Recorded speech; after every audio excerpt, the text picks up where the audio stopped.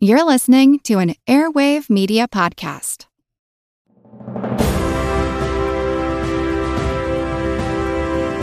Hold your ears, folks. It's showtime. People pay good money to see this movie.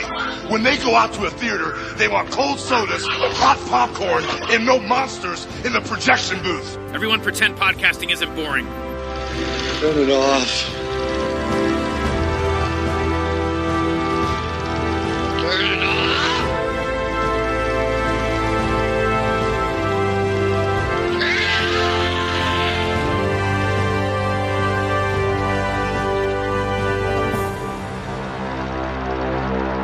Hey folks, welcome to a special episode of The Projection Booth. I'm your host, Mike White.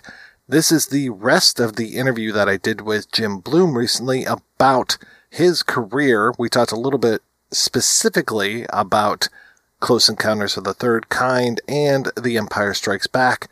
This is the rest of the story up until around 1980 or so. I hope you enjoy. Was the production associate job your first gig in the movie world? So I was a student at UC Berkeley, and I was in my freshman year trying to figure out what I wanted to do with my life, as many 18 and 19-year-olds are at the time. My brother was going to school at Antioch College in Ohio, which had a really robust work-study program, and he also wanted to work on movies as well. And he had spent a summer but one of the semesters working on Andromeda Strain. And he said to me once, we were talking, he said, "Why don't you make a movie?" And so he sent me his little 8mm Bolex camera. And in the spring semester of my freshman year, I made a short film with some other kids in a physics for non-majors class at Cal called Mr. Physics Meets the Frisbee. And it was just a little comedy about some obscure physics PhD doctorate who, decides that he's going to figure out how the Frisbee works and decides to invent one. And he goes out to Sproul Plaza where all the great Frisbee players used to be and, to show off his Frisbee. And he gets out there and he finds out that someone else has invented it.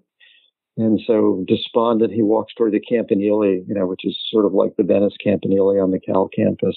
It's one of the icons of the Cal campus. He go up the top to jump off and kill himself. And all along he's figuring out at what impact he'll hit the concrete and how fast he'll be going. That was all the physical stuff that was built into the movie, into this. And I sort of fell in love with the process. And then during my sophomore year at Cal, whenever I saw TV crews or documentary crews, I would always offer to help for free, which some people said get lost, and other times other people would say sure. And so I started, carrying cases and, camera equipment and lighting equipment and going off on these little small mini shoots, helping documentarians from all over the world who were shooting at Cal. And I started looking for work to see if this is something I wanted to do. I thought, well, let's try and find a job in the movie business. I got very lucky that I after many months, I wrangled a meeting with a director named John Cordy. I don't know if you know John. He directed The Diary of Jane Pittman and a few other features, and mostly a lot of TV movies of the week. One called Farewell to Manzanar, which was about the Japanese internment camps. It was made years later. It was made in summer of '75.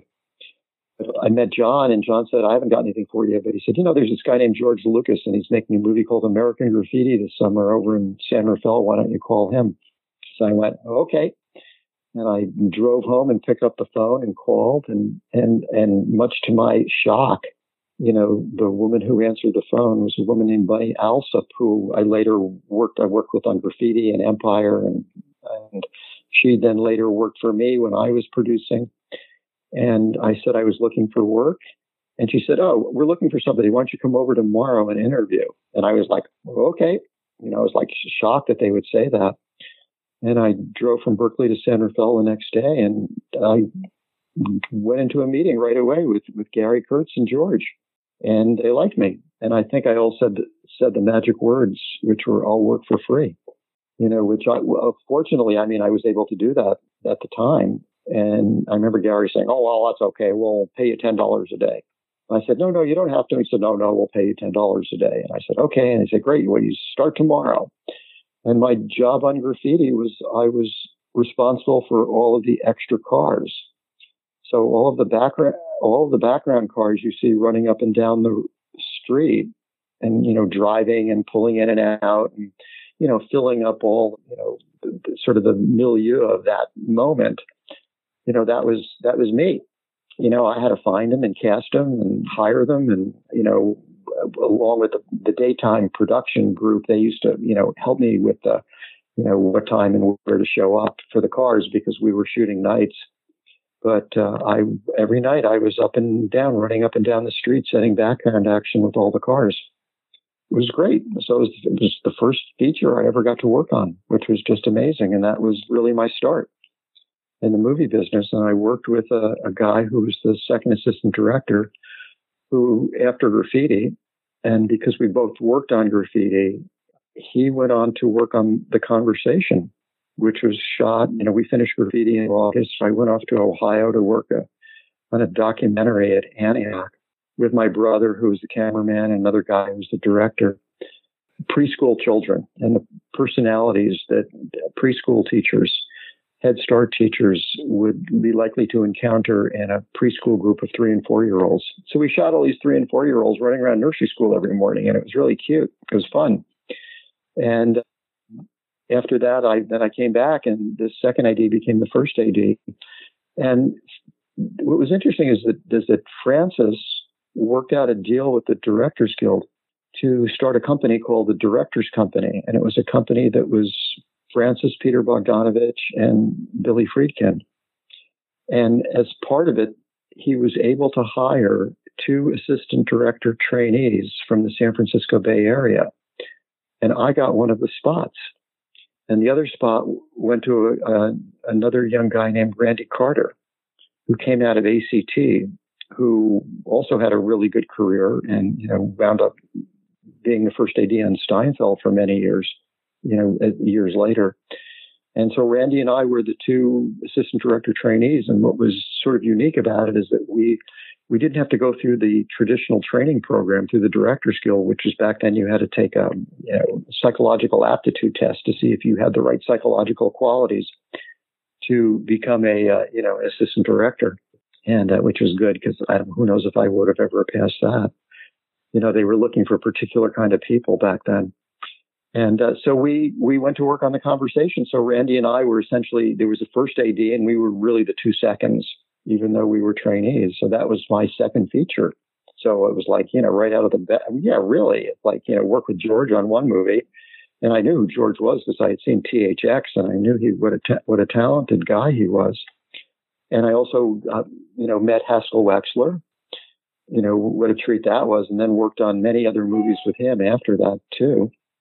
And worked on The Conversation. And then when The Conversation was over, my brother had gotten a job working with Bob Altman on a picture called Thieves Like Us, which was shooting down in Jackson, Mississippi. I don't know if you've ever seen Thieves. It was a really good movie. They needed another production assistant, and he got me a gig on the movie. And I flew down to Jackson, Mississippi, and spent, January, February, March, early April in Jackson, working on Thieves Like Us, working with the second AD and, doing PA work, everything from grip and electric to production to driving to all sorts of stuff. That was a great film because I got to work with Altman and see how he made movies. The movie business is very addictive, and it's particularly addictive to, people who may have some slight tendency toward, attention deficit disorder. Not that I did. I could always concentrate, but at the same time, what great fun to be 19, 20 years old. I mean, I was 19 when I got the job on graffiti.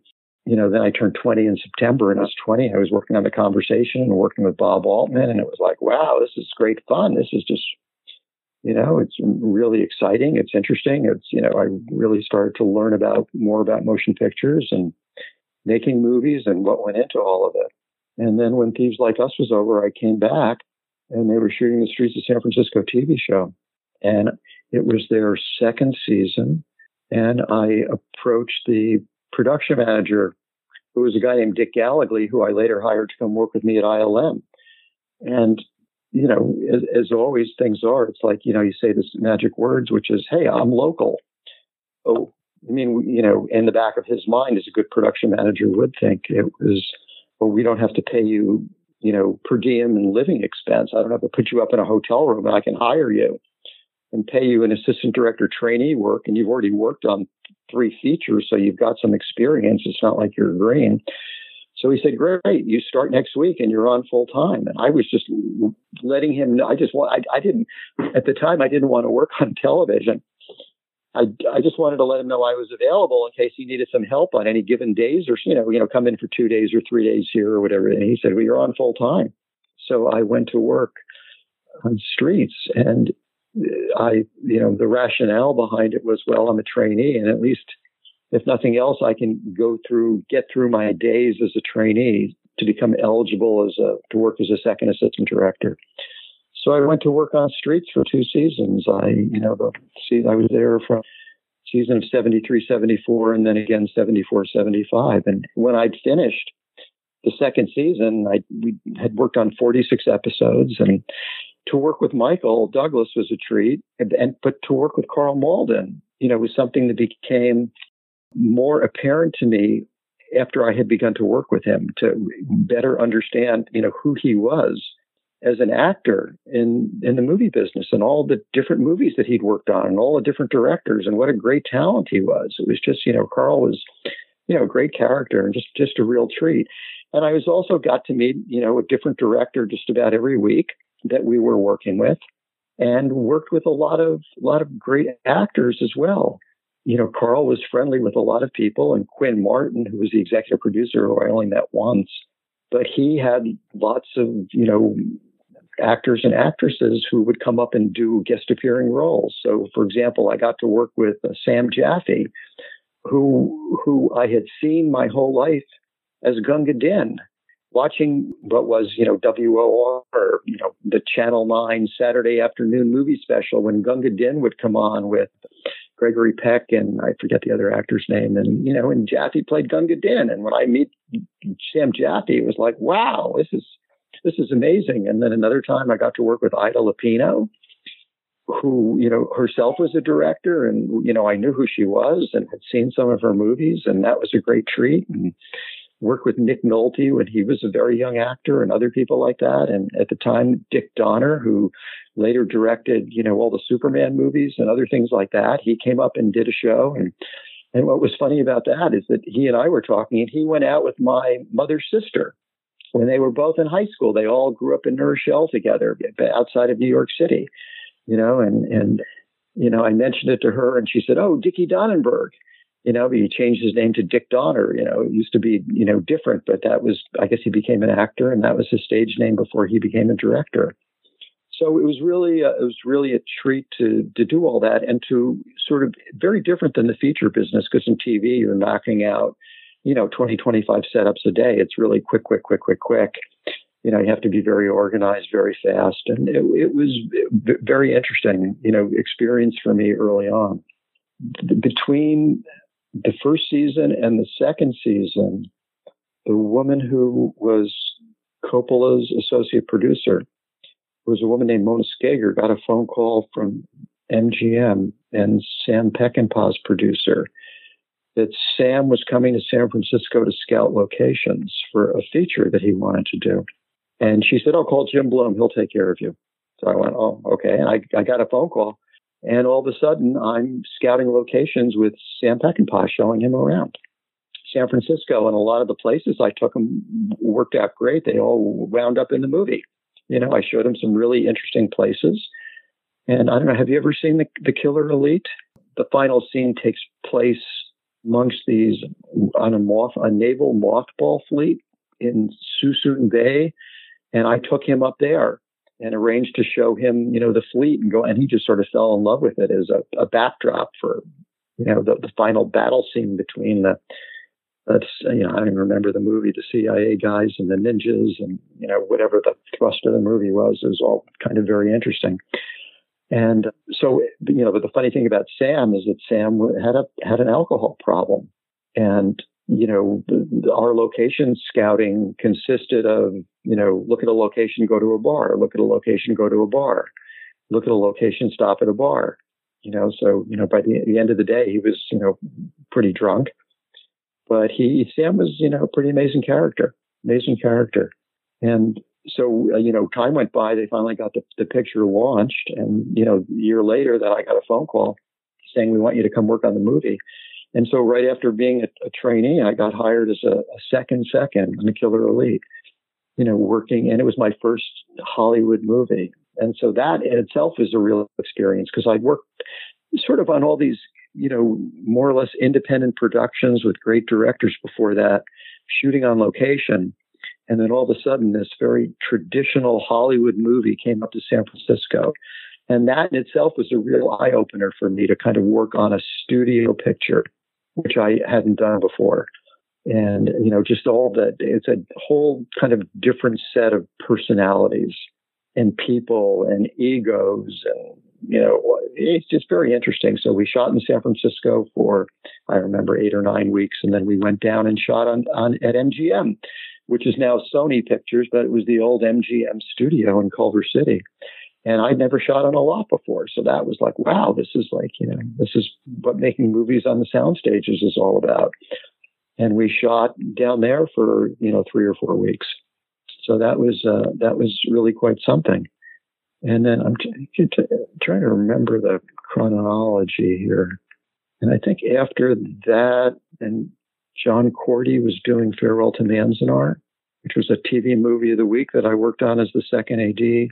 And then following that, I got a phone call to come work with Hal Ashby on Bound for Glory as a second, which Bound for Glory was a big picture, lots of people, moving parts, period stuff, big movie, trains, all sorts of stuff like that. And worked on that for a while. Didn't go with them to LA, but stopped. And then after that, got a call to go work on Close Encounters, where I met Stephen. And all along through this time, I had kept in touch with George and Gary, just to touch bases and say hello or come meet them and have lunch or whatever. And on Close Encounters, which is sort of interesting, Close Encounters is such a big movie. And the personalities were so, again, kind of big just among the production crew that the first AD, who was this guy named Chuck Myers, who I'd worked with on Graffiti and then again on The Conversation and then on Bound for Glory. He was the first on The Conversation and Bound for Glory. He became the first on Close Encounters and asked me to come with him as the key second. And Close Encounters is just a huge movie.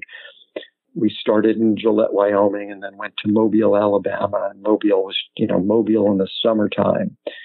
It was just hard, 90 degrees, 90% humidity, just an awful sort of working environment to be doing exteriors or interiors with all the heat or, shooting in the dirigible hangar where we shot. Just a really tough experience. And that was really my first exposure to visual effects because Doug Trumbull had brought the motion control equipment machine, was doing all the visual effects for Close Encounters. So I got to work with him and I learned about making movies and visual effects.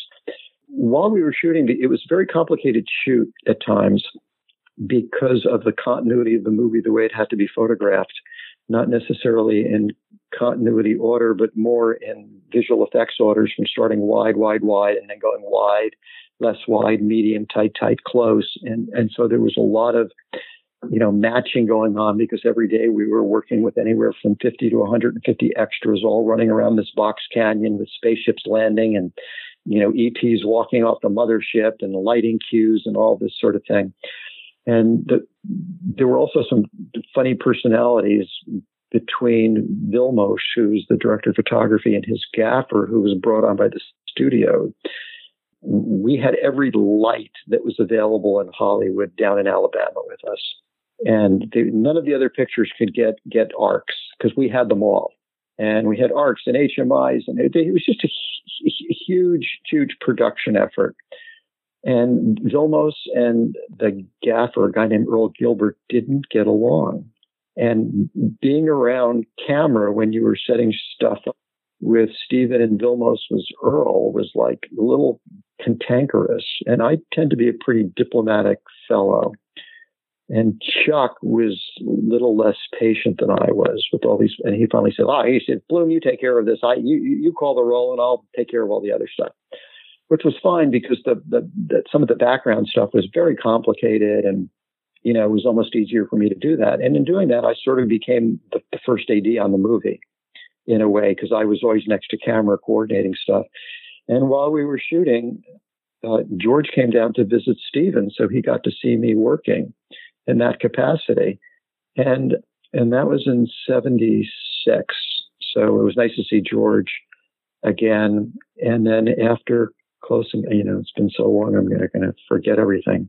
Close Encounters, and then went back to work on Coming Home and got to work with Hal Ashby again, which was Hal's a great director and a really lovely human being, just a great person.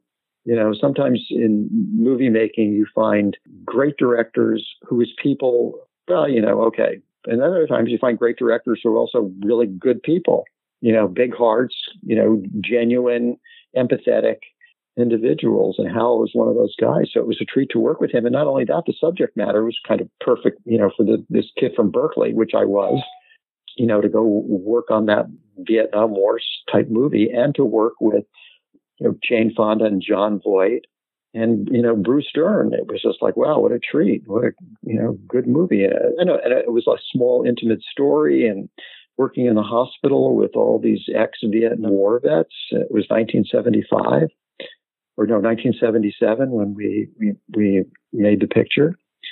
And then after that, I had then become eligible to become a first AD. I didn't think it would happen right away because it rarely does. I was only 24. And I got a phone call from Matthew Robbins and Hal Barwood, who I had met on Close Encounters. And Matthew and Hal were very successful screenwriters. And they had written, Bingo Long and the Traveling All-Stars and MacArthur and Sugarland Express. And, they were very hot and up-and-coming team. And they wrote a script called Corvette Summer that they set up at MGM. And Matthew needed a first AD, and he called me and he said, would you be my first assistant? And it was like, sure. It's like, how could I say no? It was like, to get a jump from second to first at age 24 is, I think I was one of the youngest first ADs, at the time, if not, probably not ever, but, at the time. And so I went to work on Corvette Summer and got to work with Mark Hamill, I hadn't worked with Mark before then, but he had just finished Star Wars. And so worked with Mark on Corvette Summer. And after Corvette Summer, Phil Kaufman asked me to come work with him on Invasion of the Body Snatchers. So I did that, which was great. And, again, Phil's another one of these, great guys, great director, and really a lovely human being. It was one of the nicest movie experiences I think I ever had, working with Phil, just because of his style in working. And it was a great shoot. And again, a really fun movie, well suited to my sensibilities, about pods taking over the real people. It was, back in the end of the Nixon era, or, between Nixon, Carter, and Reagan period, or Ford. Anyway, I'm getting my presidents mixed up, but fit my sensibility very well. And then as Body Snatcher was over, Gary Kurtz called and said, because I'd kept up with all of them, Gary said, I want you to come work for me as my assistant on The Empire Strikes Back. And I was like, okay, Well, it was interesting. I said to him, Gary, I really would like to try and become a director and stop working in production. And he said, well, this will only help you be a better director if you come work for me. And I thought about it and I went, yep, you're right. And so I went to work and I was hired as the assistant producer. And my initial job was to move ILM, Van Nuys, up to San Francisco and turn it into a permanent facility. And so I spent months doing that and hiring, all the guys, all the names of, these famous visual effects artists. And I knew a little bit about visual effects from my work on Close Encounters, so it wasn't completely new to me. And so I set up ILM.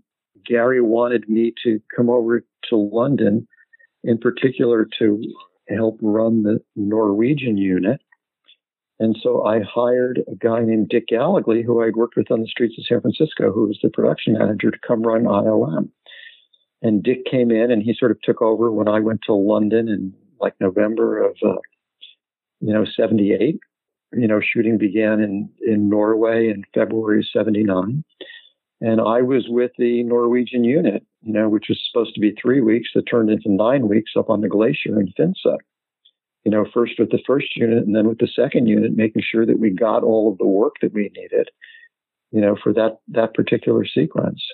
And then, but, before that, I was able to, hire and, bring, all these great visual effects guys in, like, Richard Edlund and Dennis Murin and Ken Ralston and, all these guys who, later became, the big names in the visual effects industry, and turned ILM into this great ongoing facility, and got to work with Joe Johnston and, lots of other, people as well. I think with Brian Johnson, who came over, and it was just a great opportunity. All these great guys working at ILM at the time, because I think, Empire is my favorite movie of all of the Star Wars movies.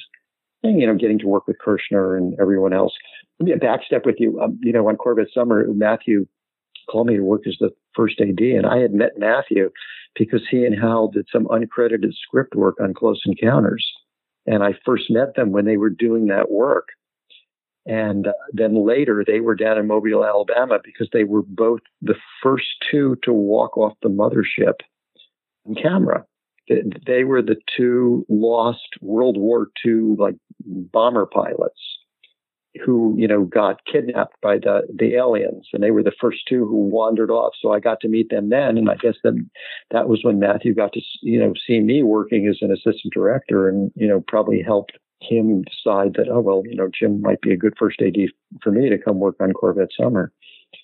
So that's where and to this day, I'm still very friendly with both of them. I live in Point Reyes Station. We moved out here about a year ago, and in Inverness, which is 10 minutes away, is where Matthew lives. And I still talk to him every couple of weeks. And, I don't see him as much now as I'd like to because of the pandemic, but we used to see each other all the time. I've been, been good friends for a long, long time, and I tried to produce some movies that Matthew wanted to direct. And it's kind of a small circle of film people up in the San Francisco Bay Area, and we all know each other pretty well.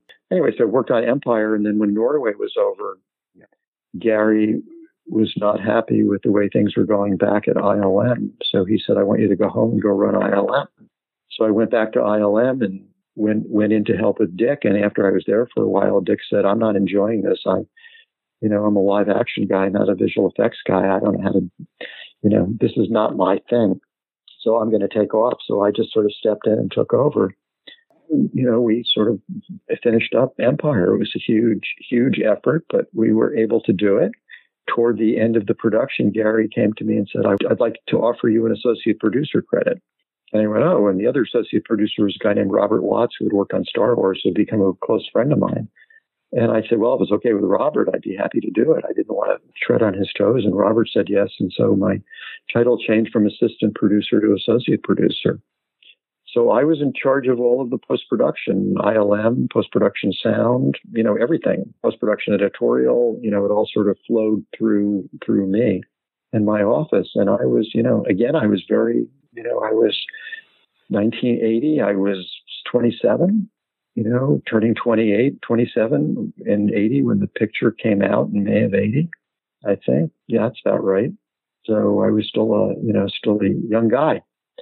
And when that was over, I stayed on and then went to work on Jedi and became a co-producer on Jedi. After Jedi, Hal and Matthew went to go do a picture called The Grid that we never made, but it was a great time travel movie. A lot of the elements of which showed up in the first Terminator, which was really interesting because it was about people from the future coming back to our present, to solve a problem before they go back to the future again. And so there were a lot of the qualities of the Terminator that kind of showed up. It would still make a great movie, and I still joke with Hal and Matthew that, let's go out and set it up again. Because it was just a great story about, four characters who come from the future to the present. But like you make a wrong turn on the freeway, so you wind up here and somebody else winds up there. In time travel, when something goes slightly awry, one person came down in 1955 and somebody else came down in 1965 and somebody else came down in 75, and then the last person came down in 1980. And it's all about these three characters trying to get themselves back together to figure out how to get back to the future, where they all had their lives. So it's really a great script. One of the magazines, forgetting, maybe it was Cinefantastique, could have been it, did a whole article, a whole issue on the grid.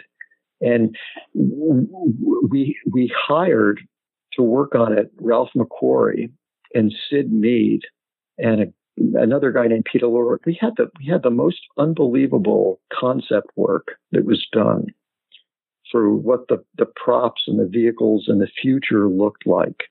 It was just like eye-popping. But the production company was the Ladd Company, and they had just made The Right Stuff. And when it came out, it did really poorly, and they ran out of money. And we had to find a partner because they couldn't afford the whole ticket, which was like $14 million at the time. This is 1983, 84, and 83, 84, and 14 million was too rich for them. And so we went looking for other partners, and it's like your classic producing story of what to and what not to do as a producer that you learn along the way. And I was, this would have been my first movie as a producer, per se, sole producer. And Spielberg loved the movie, and he took it to Universal and said, "You should go make this movie." And we brought it to Universal, and we had meetings with Lou Wasserman and Sid Sheinberg about partnering with Laddie to make the picture. And I think maybe the budget at that point was like $16 million, because there were a lot of visual effects in it and stuff that had never been done before. But we had all this great concept art and a great script, and we were interviewing all these great actors to be in it, like, Mel Gibson and Ed Harris and Michelle Pfeiffer and Glenn Close. And, they were all sort of, back then, they were all starting their careers, and just beginning to break out, and had, interest from quite a few of them about working in the movie.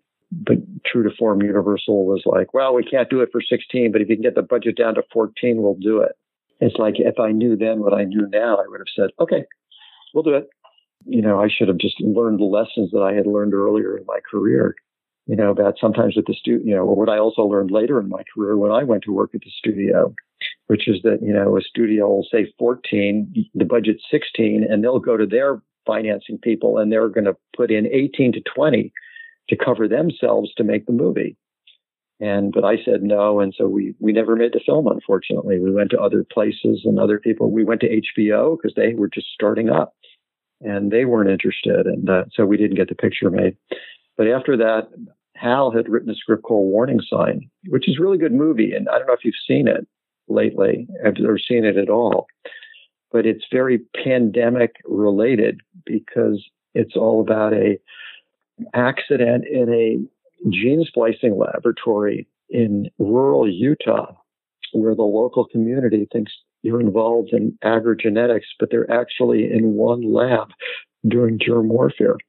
And the bug gets out and people start to get sick. And they close the lab because they don't have an antidote. And the people on the outside don't know what they're doing, but are trying to break in to rescue all their loved ones. And then the people on the inside are getting sick, and the ones who aren't getting sick are trying to break out. And the government shows up, and they can't. They need to let the disease run its course, because otherwise, if the disease gets out, the whole world will get infected. And the idea behind this genetically engineered disease was that it infects the rage center of the brain, so that your enemy kills themselves. You don't have to kill them. That was the thrust behind it. And it's a real rocket ride. It's a good movie. And it was with Sam Waterston and Kathleen Quinlan and Yaphet Kotto and Richard Dysart and Jeffrey DeMunn. Dean Cundy was the director of photography. Henry Bumstead was the production designer who had done Hitchcock movies and George Roy Hill movies and was a great production. My effort as the producer was to surround a first-time director with great technical help to, make the picture look great. And so Bumstead, his nickname is Bummy, and also worked with Clint Eastwood, was the designer. The editor was a guy named Bob Lawrence, who'd won an Academy Award working with Kubrick on Spartacus. We had this great technical team. Alan Splett was the sound designer, who won an Academy Award for Amadeus. And the soundtrack is just fantastic. It's just, you watch the movie now, you can buy it or rent it on Amazon. And, watch it in the dark and turn up the sound. And the soundtrack is like, whoa, it's like really eerie and spooky. And, the film has its faults, unfortunately, but we got caught between a regime change at 20th Century Fox, who had greenlit the picture. And the president of Fox at the time was a guy named Joe Wazan. And like 2 weeks before we went into principal photography, he was fired. And he was replaced by Larry Gordon. And soon after Larry left, Barry Diller came in with Scott Rudin and another producer whose name I'm forgetting at the moment. But they sort of took over the studio. And we became an orphan child. We became a liability. When studios change regimes and you've got a film in the middle of production, it doesn't serve a new regime well to put their money and efforts behind someone else's picture, because there's far more downside than there is upside. It's much easier to say, not my movie, and just let it go and spend no money marketing it. That's essentially what happened. We came out a year later. They spent, less than $1 million on advertising and marketing. And the picture opened in what at the time were called the Dog Days of August, like on August 8th. In like very few cities. And the movie didn't do well. We got a very good review from Richard Schickel at Time Magazine. He really liked it. But the movie sort of came and died because nobody heard about it. But people see it now, and it actually has pretty good, I hear it has pretty good reviews on Amazon. And a group did a DVD re-release. I forget their name, out of Portland, Oregon, just last year, or a few years ago, in 2019, they did a re-release of the movie on DVD, and I think it's doing pretty well. And then when the pandemic hit, I tried to get the folks at Amazon interested in it again, to see if they could do something, because it was not, it was very similar to 28 Days Later and that's Soderbergh movie about Contagion. Yeah, and had they put a little press behind it, I'm sure a lot of people would have watched it, because it was particularly pandemic related. All about, unfortunately about a disease, but just like turn on the news. And the thing that was interesting is that we made the movie in 1985, and it was all about gene engineering. And at the time, everybody was talking about that the pandemic was, it was a secret lab in Wuhan, China, that the bug got out, and they were dealing with, and this is exactly what the movie was about. Exactly. But we had made it 35 years earlier, and it's a pretty good looking film. It's a lot of fun, but Hal did a really good job. It's like, sit down, put your seatbelt on, and away you go. The movie, you're not wasting time anywhere. And Kathleen Quinlan delivered a wonderful performance. She was just great as the heroine in distress. And Sam Waterston, plays this, slightly nerdy, intelligent, small town cop who wants to become a lawyer. And Yaphet Kotto is the government guy, comes in to like cordon off the building and let everybody die inside. People say, "Oh, I saw that movie. I really loved it." It's like, "Oh, you and my mother." Nobody, when it came out, few people saw it, but it really is. I watched it again, years later, and I really, really enjoyed seeing it again. I thought Hal did a good job, and it's unfortunate the movie didn't get a bigger place. I mean, some of it's a little, and it was also one of the first zombie movies as well, because that's what happened, is that these people get infected and they get sick, they fall asleep. You think they're dead, and they wake up and they're like, they're kind of, they become zombie-ish, going around, killing everybody. So it was pretty wild. And then after that, I tried to get a few pictures made as a producer, which is, hard to do. Worked with lots of different directors on different things. I worked with Warren Beatty on Dick Tracy for a while. I worked with George Miller, the Australian George Miller, trying to get something. He wanted me to work on Witches of Eastwick with him, but that didn't quite work out.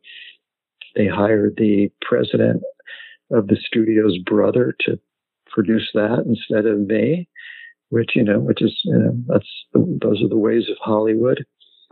And worked with Volker Schlondorf, who was a great director, who did The Tin Drum, a picture that we unfortunately, a lot of movie making is you go out and you work on stuff that never quite makes it to the screen. But working with Volker was a great treat. I mean, he was what an artist he was. The Tin Drum is just a wonderful movie. But it was a tough picture because it was about an apostate from the Mormon Church, that gets killed, because he sort of takes up arms and, takes his family as hostage when they're trying to come after him.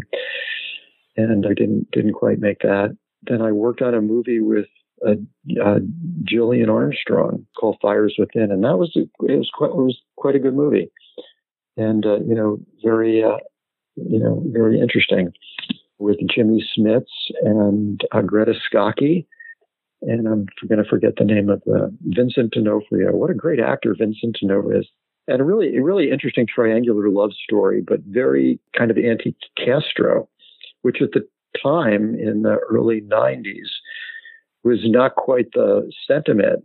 It was the sentiment was more pro-Castro, except in Miami, except in Little Havana, where it was still anti-Castro.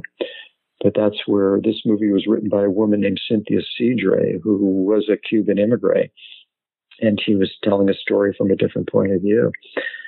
It was interesting. All of the in Havana, we were called Los Gusanos, which I think is the ants, the insects. I forget exactly the exact term. But they didn't hold us in a very high regard, for having worked on this, sort of what they considered to be anti-Castro type movie. But I mean, hey, it was a good movie, and Jill was, really quite a good director, out of Australia, and had done quite a few movies, and really quite good with her cast. And after that, I went to work I got hired at Sony Pictures for a few years to run two, what they called new technology divisions. The first was IMAX 3D movies. This is back in the early 90s. And then the other one was interactive movies. This was years ahead of all of these things that were happening. Sony was starting a new kind of urban retail motion picture building environment. And to anchor the retail and the theaters, there was the Metroplexes. There's one at Lincoln Center. It's probably still there in New York City. There was one in San Francisco called the Metreon.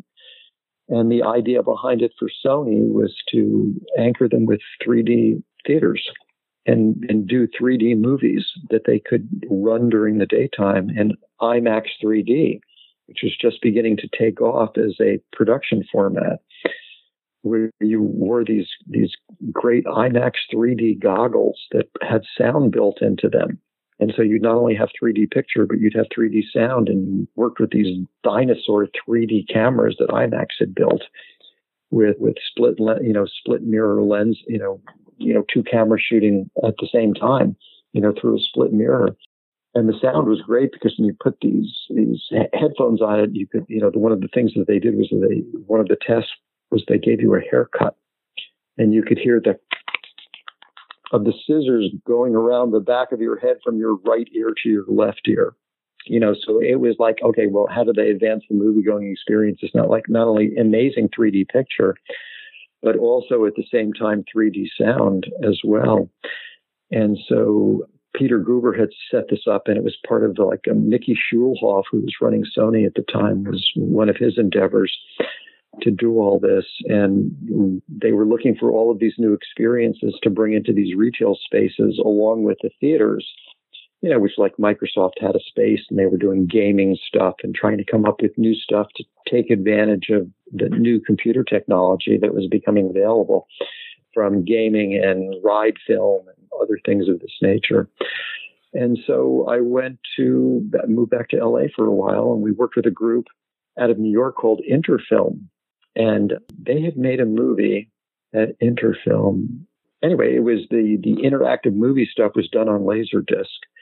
And they came up with this technique of putting sort of hand sticks, outfitting small theaters with hand sticks with a 3-choice button. It was like, red, green, and blue, or red, yellow, and blue or something. And it was interactive storytelling.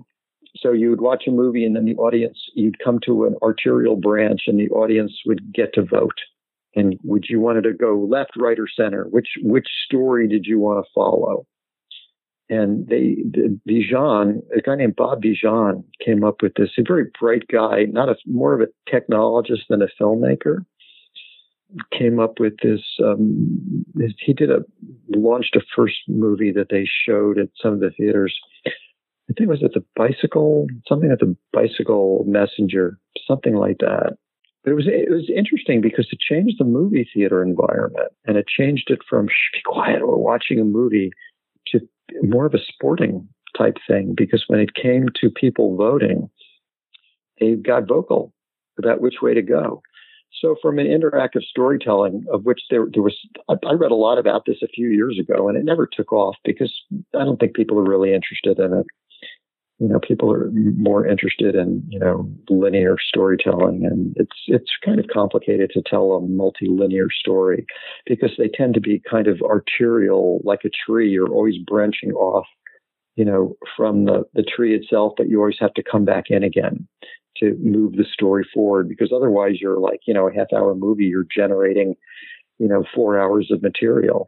So it wasn't particularly satisfying, but kids liked it. And kids liked it in a, kind of a Saturday matinee type environment back then. And we made a couple other movies. I brought in Bob Gale, who was Bob Zemeckis' writing and producing partner on the Back to the Future movies. And Bob came up with a story called I'm Your Man, which was all about a revenge type story, which was sort of interesting. It's like, somebody done me wrong, so you go see this guy. And I may be getting my titles mixed up, but anyway, and Bob did something. But on the IMAX 3D movies, we worked with Jean-Jacques Annaud, who had done The Bear and Quest for Fire, and there was always this kind of director who was always interested in pushing the storytelling and technology forward. And he came up with an idea which was great. I spent a lot of time with Jean-Jacques talking about all this, and he had made a movie called, I think it's called Aeropostale, but it was about the early days of the airmail service in South America. And it was back when Saint-Exupéry was a flyer. He was he had written The Little Prince, and he was a pilot, and they used to fly across the Andes from Santiago, Chile to Buenos Aires. And this was the story of one of the pilots who went down, in these old prop planes. He took off from Santiago, flying the mail to Buenos Aires. And in the middle of the Andes, his plane went down and he had to walk out, and still delivered the mail. It's one of those stories. But so it's like, so why is this a good movie for IMAX 3D? Well, because you're flying, first of all, which is an amazing experience in IMAX 3D. To be flying in a plane over mountaintops is just remarkable. And the other part is that once you sort of crash, you're in this incredible natural environment of mountaintops and peaks and valleys. And it's a great survival story in 3D, showing somebody like walking out of the Andes back to civilization and to his wife and her, and his life again. So it was tried to combine all of these elements that would work for visual storytelling, oral, like AUR, oral storytelling with sound, with wind and airplane noise and stuff like that. And, and then the human element, which is somebody having to, get themselves out of this situation and back to their wife, who they think about constantly while they're, trying to trudge out of the mountains. It's a true story, and it was really an amazing effort that this man made. And it's good. I don't know if you could ever see it again in 3D. I don't, who knows? Maybe IMAX has still got the prints, but it was a double projection system, but a really good movie. I went to New York City for the first time in 1995, and I went to the Sony Theater at Lincoln Center and saw that film. Yeah, that was amazing. Oh, really? Yes. Oh, cool. Well, then there you go. That was the movie that I, helped get, made and produced. And, it was interesting. I remember being at Sony and being an executive at the time. And I remember, it was like, do we make this movie? Do we not make this movie? What should we do? What should we do? And I said to myself, it's like, what the fuck am I doing here? If I'm here to make a movie, go make a movie. Let's just go do it. Let's just do it. It's like, why not? I mean, there are all these other studio executives trying to get pictures made, and nobody was making movies at the time. And, I remember, being, sitting in production meetings, trying to get the movie greenlit. And I remember, Peter Guber playing like the devil's advocate against me. About, well, what can we make this movie for? We're just going to go out and waste $14 million, and who's going to see it? And he was testing me. He was testing me as the studio executive to inspire him with my enthusiasm for why we should go make this movie. I remember those meetings, specifically. So I had to, get him. And he was excited about making the movie. He wanted to see if I was as excited as he was to get the film made. And we were. You remember, it was like Elizabeth McGovern and Val Kilmer and another young actor who never went on. Hey, there you go. You got it. It was Craig Sheffer. Anyway, the movie went into production and then it went into post. But at that time, my wife and I decided that we weren't crazy about being in LA. Yeah, you need life decisions that we make along the way in our careers. And I got an offer from Electronic Arts to go work for them and help them go into the interactive movie business, which, in retrospect turned out to be a huge mistake. And so I left the movie business for a while and I went to work in the video game business, which I shouldn't have done, because my heart was in making movies, not in video. I never liked video games, but I thought it was an opportunity, and they were talking about a new startup, and, video games were all the rage at the moment. It was a chance to move back up to the Bay Area again and get out of LA, and et cetera, et cetera. And I left. And then a couple of years later, both of those divisions that I had helped start, fell apart, and nothing ever happened with them. They made one other 3D movie. I don't know if you ever saw what was the second one called? It was actually a lovely movie. A director named Steve Lowe made for them. It was about a stowaway on a boat from Russia, young kid who escapes Russia and comes to New York to find his family who had immigrated like 30, 40 years earlier. And what was kind of nice about it was that it got to show New York, and it was supposedly an anchor piece for that New York theater. And also talked to, American Story, talking about immigration. But the pretty thing about it was the conceit was that he has an ocarina, and he remembers this tune that had always been in the family for 30 years. Lovely tune that he could play on the ocarina. And as he lands in New York and, the stowaway, and with some help from some of the sailors, gets off the boat and makes his way into New York City and starts trying to find his way to wherever and all he has, this was the nice thing about the movie, all he has is these old 3D stills were all the rage back at the turn of the century. And all he has are these 3D stills and a little sort of handheld 3D, viewer that when you, put the two matched slides in and you look at it through the viewer, you get to see a 3D image. And so he's got images of New York from like the 19-teens of what it looked like then. And that's how he's trying to navigate his way toward where his family's supposed to be. And people are like, well, I don't recognize this, but other people are saying, oh yeah, go here, go here, as he gets closer and closer. And as he's finally on the street, which is almost unrecognizable from the slides, he hears the music, his family song playing, and he knows that he's reconnected with his family. So, these movies were only like 20, 25 minutes long, but, I thought it was a nice story, but it didn't do particularly well. I think it did okay. But anyway, both of those businesses didn't quite, there wasn't, the interactive movie, they could have tried to do something, but they didn't really want to put a lot of, sink a lot of money into it, put a lot of effort into trying to make it work. They needed a champion, and they didn't really have one to try and make it happen. And it was kind of a difficult business, looking back on it, you kind of figure out ways how you could have made it happen. But anyway, I left and I went to Electronic Arts. I stayed there for, a little while, then left with one of the big executives from EA to start another startup in the video game business, and stayed with him for a couple of years, and venture capital backed, and they ran out of patience we were trying to do some new and interesting stuff.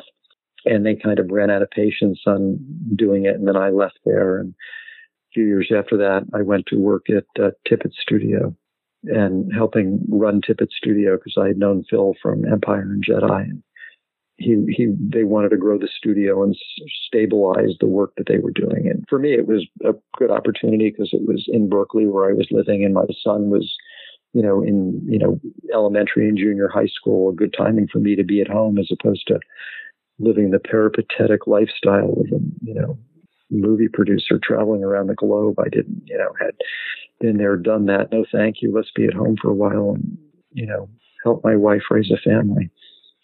So did that and stayed there for a while, and then left. And a few years ago, produced another low budget movie that we did in San Francisco called Pushing Dead, which was a $1 million production about a man in his late 30s, early 40s with AIDS, learning how to kind of adjust to living with AIDS, and,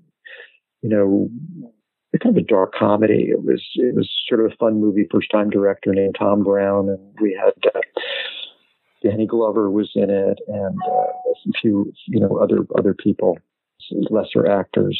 Names I'm sort of forgetting at the moment, but never had much of a theatrical release, and it's available now on Amazon. It's not a bad movie, but it was okay. And now I'm kind of retired, as I move into my late 60s. You spent so much time in those early days working in San Francisco only to come back to it. I love it. Never, would always go to LA to work from time to time. And be there for, a year and a half, 6 months, 3 months, whatever, over the time. And, I was very, familiar with LA, but it was where I wanted to be and, raise a family, spend my life. LA just never did much for me.